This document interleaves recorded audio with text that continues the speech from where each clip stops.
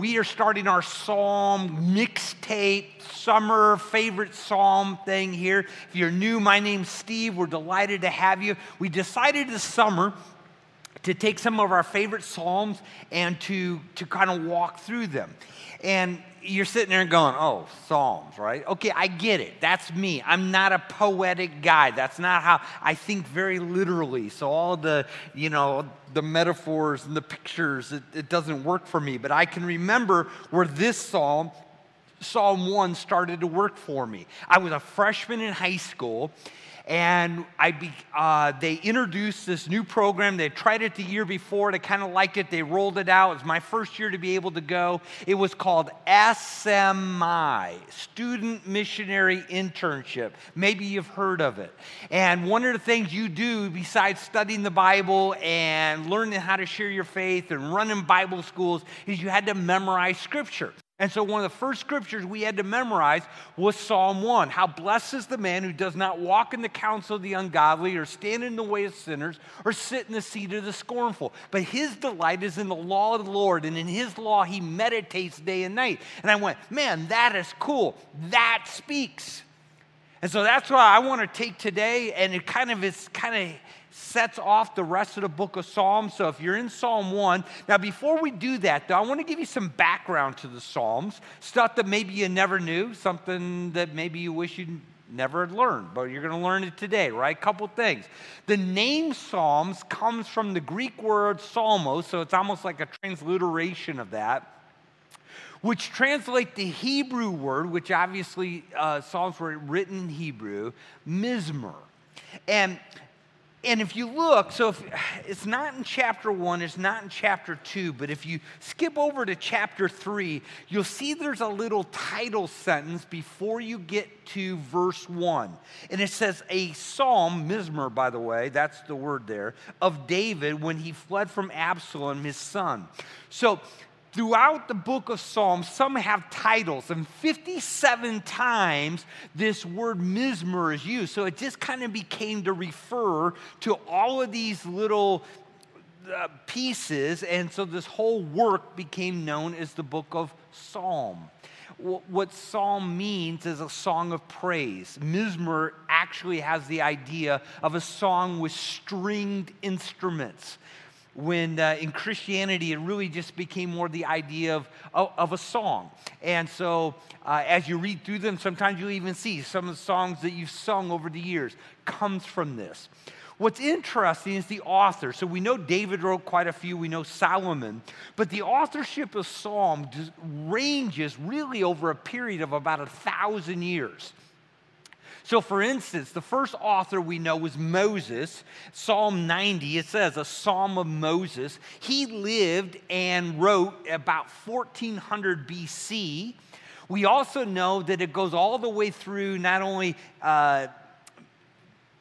Israel being in a land, David, Solomon, all of their sons as they reign, but actually as they go into captivity in Babylon, which was 586 BC, by the rivers of Babylon, Psalm 137, to many of the Psalm of Ascent, as the pilgrims would sing, they believe were actually post exile, so you're probably in the 400 BC, so over 1,000 years, 1,100 years period of time, the Psalms were written, they were collected.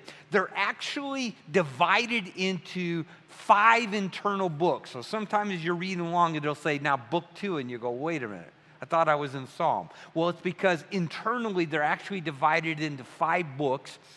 And what to me was fascinating and really helped me begin to understand the psalm is that there are lots of different types of psalm. So you read Psalm 1 and it goes, wow, it's great, it's a wisdom psalm. And then you'll go and you'll read like the 23rd Psalm and it reads very, very differently. Well, there's about 10 different types of psalms.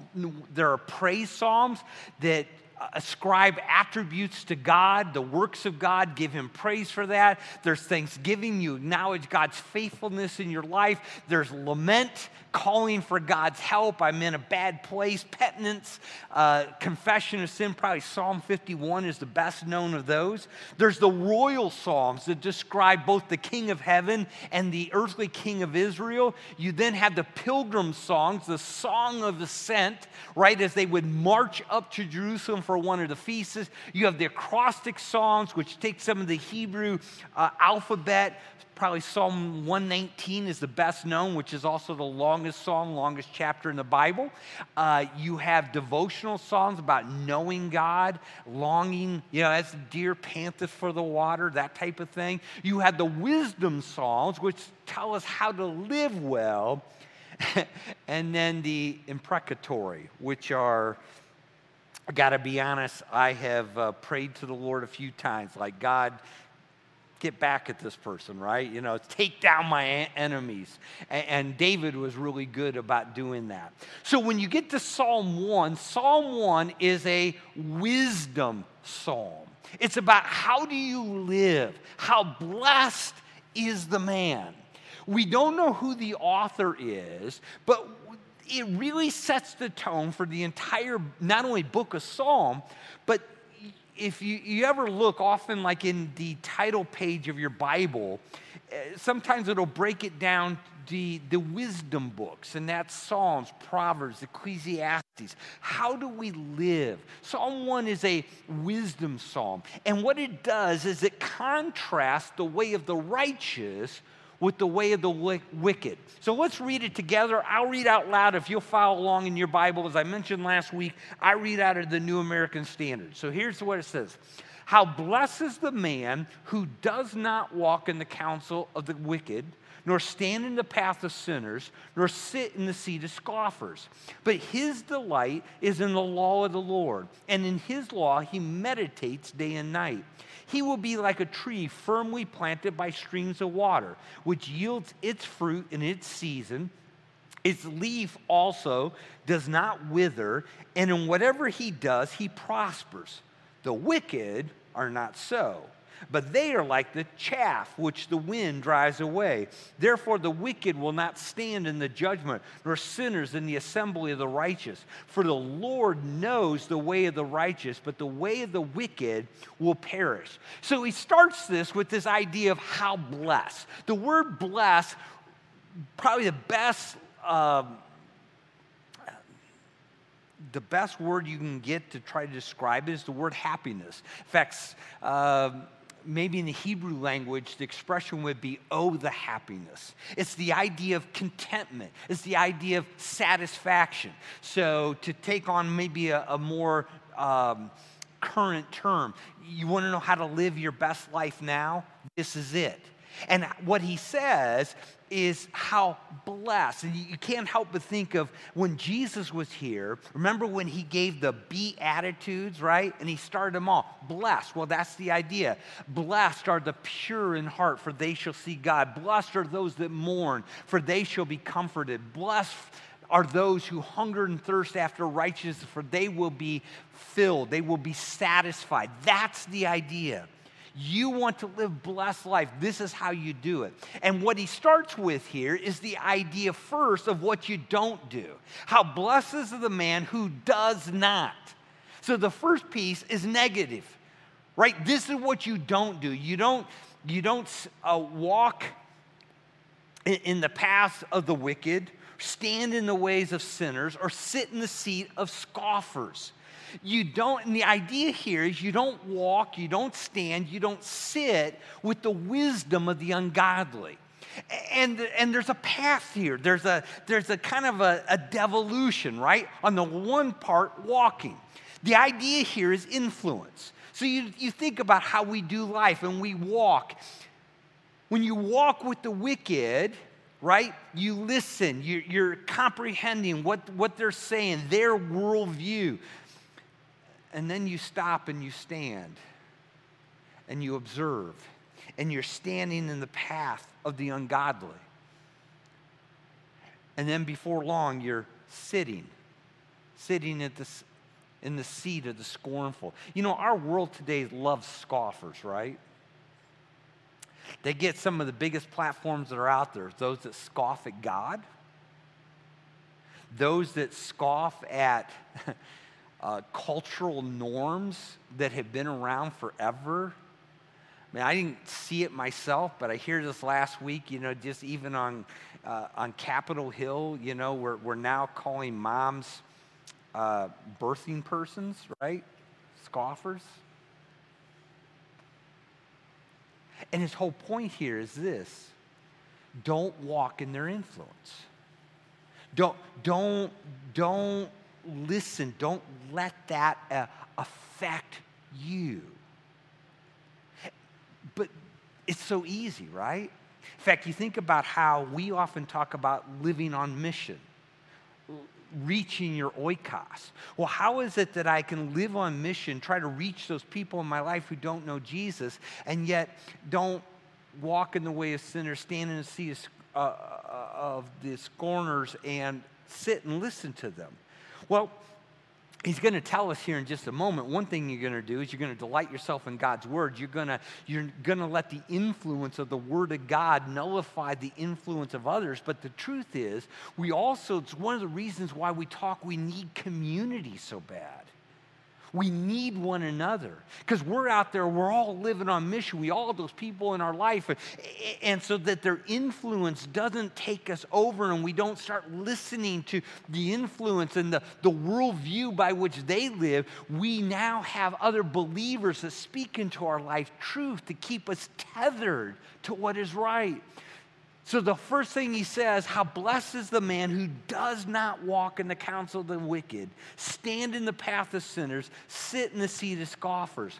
But his delight is in the law of the Lord. The righteous delight. This is what they do. So what they don't do is they don't walk, sit, or stand under the influence. But what they do is they focus, they delight in the Word of God. You know, Ben mentioned my grandkids earlier, so he brought it up, so I'm going to jump on that. But grandkids are great, right? You know, kids are good, they're fine. Mine's here this day, you're great, that's good. But grandkids are awesome, right? Because they're so cute, they're so wonderful. They go home at night, right?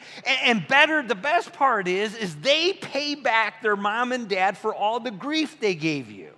It's fun to see. And this week we had our second oldest granddaughter, Leonore. She lost her first tooth. And she's so cute. It's so great. She's coming over to our house today. Do you know what? The tooth fairy actually showed up at my house last night, left her something. It's amazing, right? How blessed is the man who delights in the law of the Lord. The law of the Lord is his delight. He meditates on it day and night.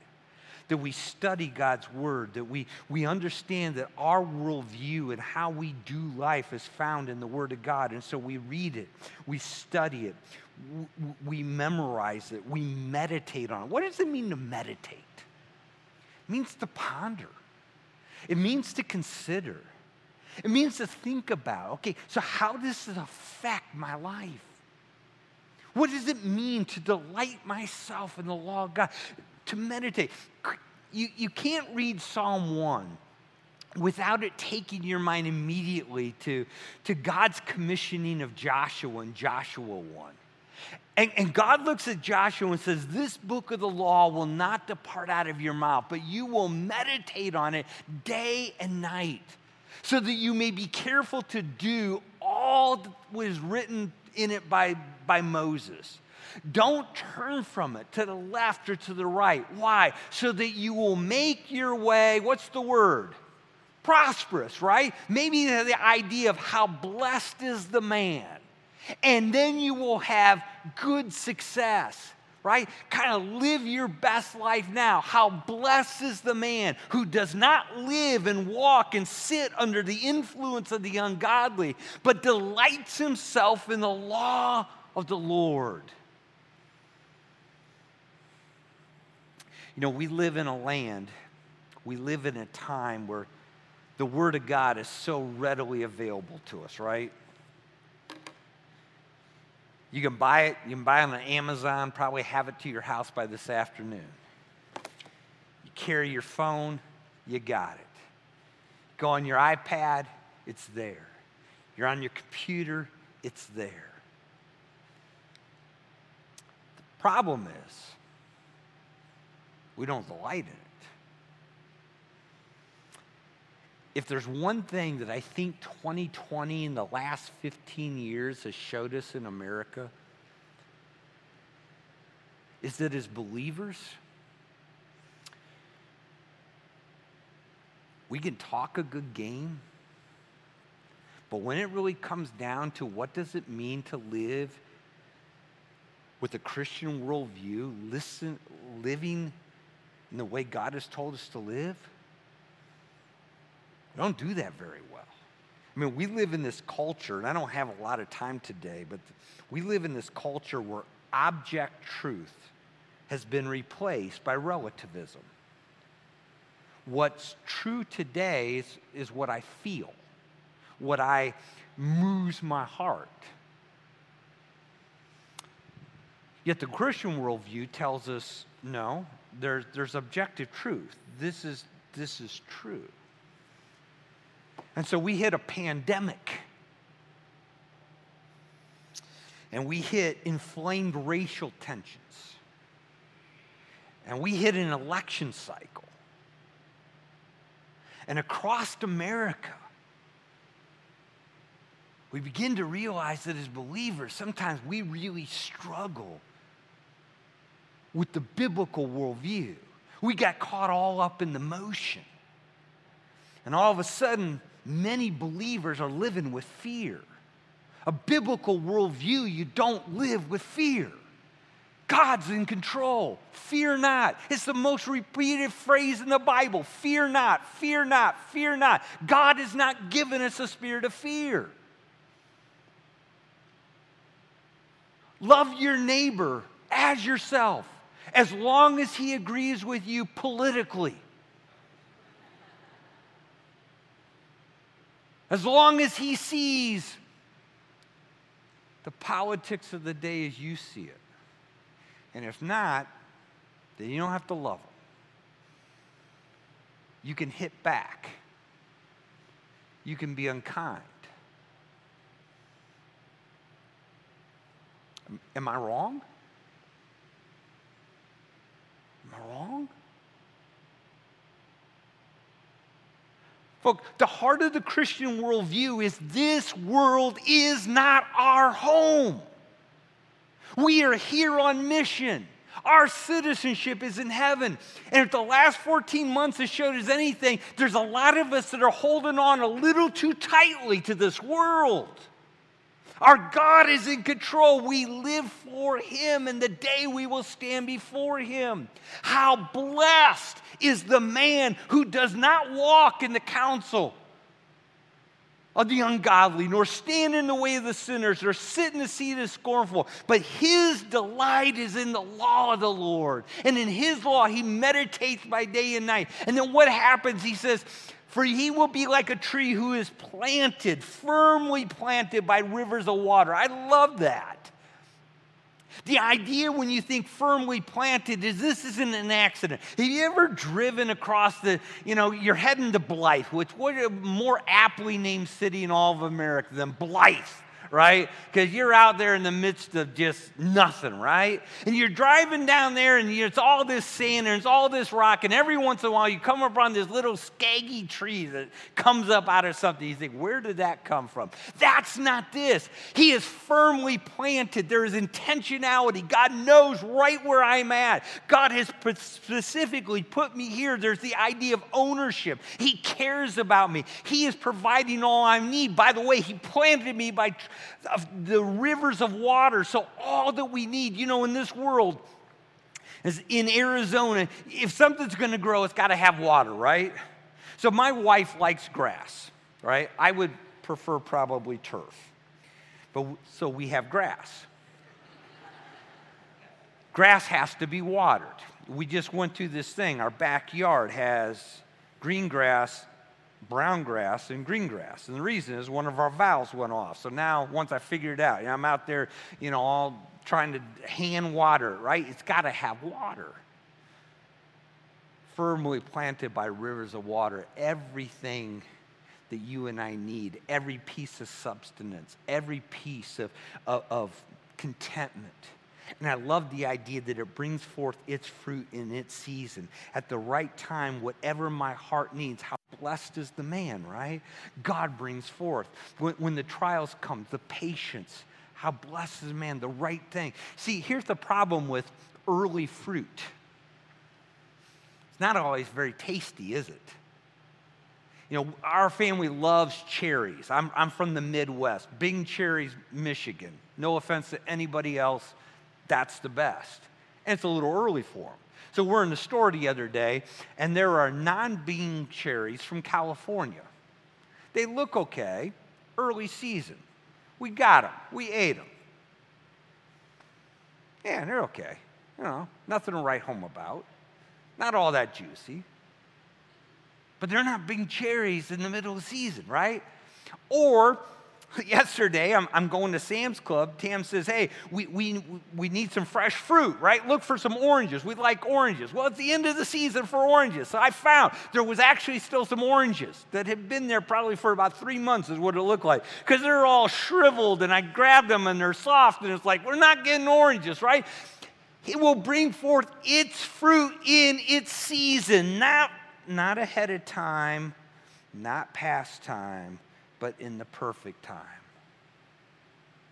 This leaf also shall not wither, and whatever he does will prosper. So here's the thing. You want to live a blessed life? You want to live your best life now? Then delight yourself in the Word of God. Meditate upon it, study it, read it, and then walk in obedience to it. How blessed is the man who does not walk in the counsel of the ungodly, or stand in the way of sinners, or sit in the seat of the scornful. But what he does is he delights himself in the Lord. And by the way, the he there, my mom says, I like to think of Psalm 1 as, how blessed is the woman. Okay, that's fine. It's not a gender piece. It's just referring to mankind. How blessed is the man who delights himself in the Word of God. He'll be like a tree planted by rivers of water. Now, the wicked are not so. I got to hurry here. For they are like chaff, which the wind drives away. You all know what chaff is, right? It's kind of the shell, the husk. It's the stalk that is left. It's going to blow away, and that's what it does. There's nothing. There's no substance to it. It just kind of blows, and whichever way the wind blows is where it goes. And man, that's exactly what we're seeing in our culture, right? Right now, the wind blows this way, and that's where everything goes. And this is where political correctness. You wait, right? You wait a year. Sometimes it didn't take a year. 6 months, and all of a sudden it's blowing back this way. And it's so inconsistent with itself, and you're sitting there. Why? Because that's the way the wicked are. When you play off of your emotions and you turn away from truth, the wicked are like chaff. And then notice what he says. This is kind of an interesting statement. Therefore the wicked will not stand in the judgment. Well, wait, didn't we just talk about in Jude how God is going to judge everybody? What does it mean they won't stand? Well, the point is, judgment's going to come, but they won't stand. The idea is that when you stand and you're being judged, you're standing with confidence, you stand. When there's no confidence, when you're guilty, when it's all, you cower. You keep your head down. And when they stand before God, judgment is coming. Then he says this, the last part of verse 5, nor sinners in the assembly of the righteous. Well, folks, when we get to judgment, where's the assembly of the righteous going to be? Man, it's in heaven, right? The wicked won't be there. And then he finishes with this. For the Lord knows the way of the righteous, but the way of the wicked will perish. The way of the wicked will perish. The idea that he knows is that he sees, he recognizes, he has a sense for it. So he watches us, and he knows we're not perfect. And I think many of us could probably share in our own life where sometimes we've listened to the wisdom of the world and we've made some bad decisions. But in the midst of that, he continues. He knows where we're at, and so he keeps working. And so we see that. We repent. We turn. And doesn't he so often save us from some of the circumstances, some of the consequences that we really deserve? I know he's done that with me, but he doesn't do that with the wicked. No, they'll perish. And that can refer to the ultimate judgment, but I think the whole point is here that bad decisions beget more bad decisions. Sin always begets sin. Wickedness always brings wickedness. It's this downward spiral. Read Romans chapter 1. It's just the way that it goes. And the point is that God knows the way of the righteous, and he watches. He has regard for it. And he cares, and when we turn, he sometimes fixes those things that we really probably, are very, very grateful for that he does fix, but not the wicked. And so he lets it play out in our life. They'll perish. And I couldn't help but think of that idea of the word perish. Is that on the other side of that, you got John 3:16, where Jesus tells us, "For God so loved the world, he gave his only begotten Son, that whosoever believes in him will not," what? Perish, but have eternal life. The beautiful thing is that there's a way to walk in blessedness, and it comes with knowing Jesus. It comes with accepting his gift, not walking under the influence of ungodliness, but walking under the influence of his word, walking in obedience to what he's called us to do.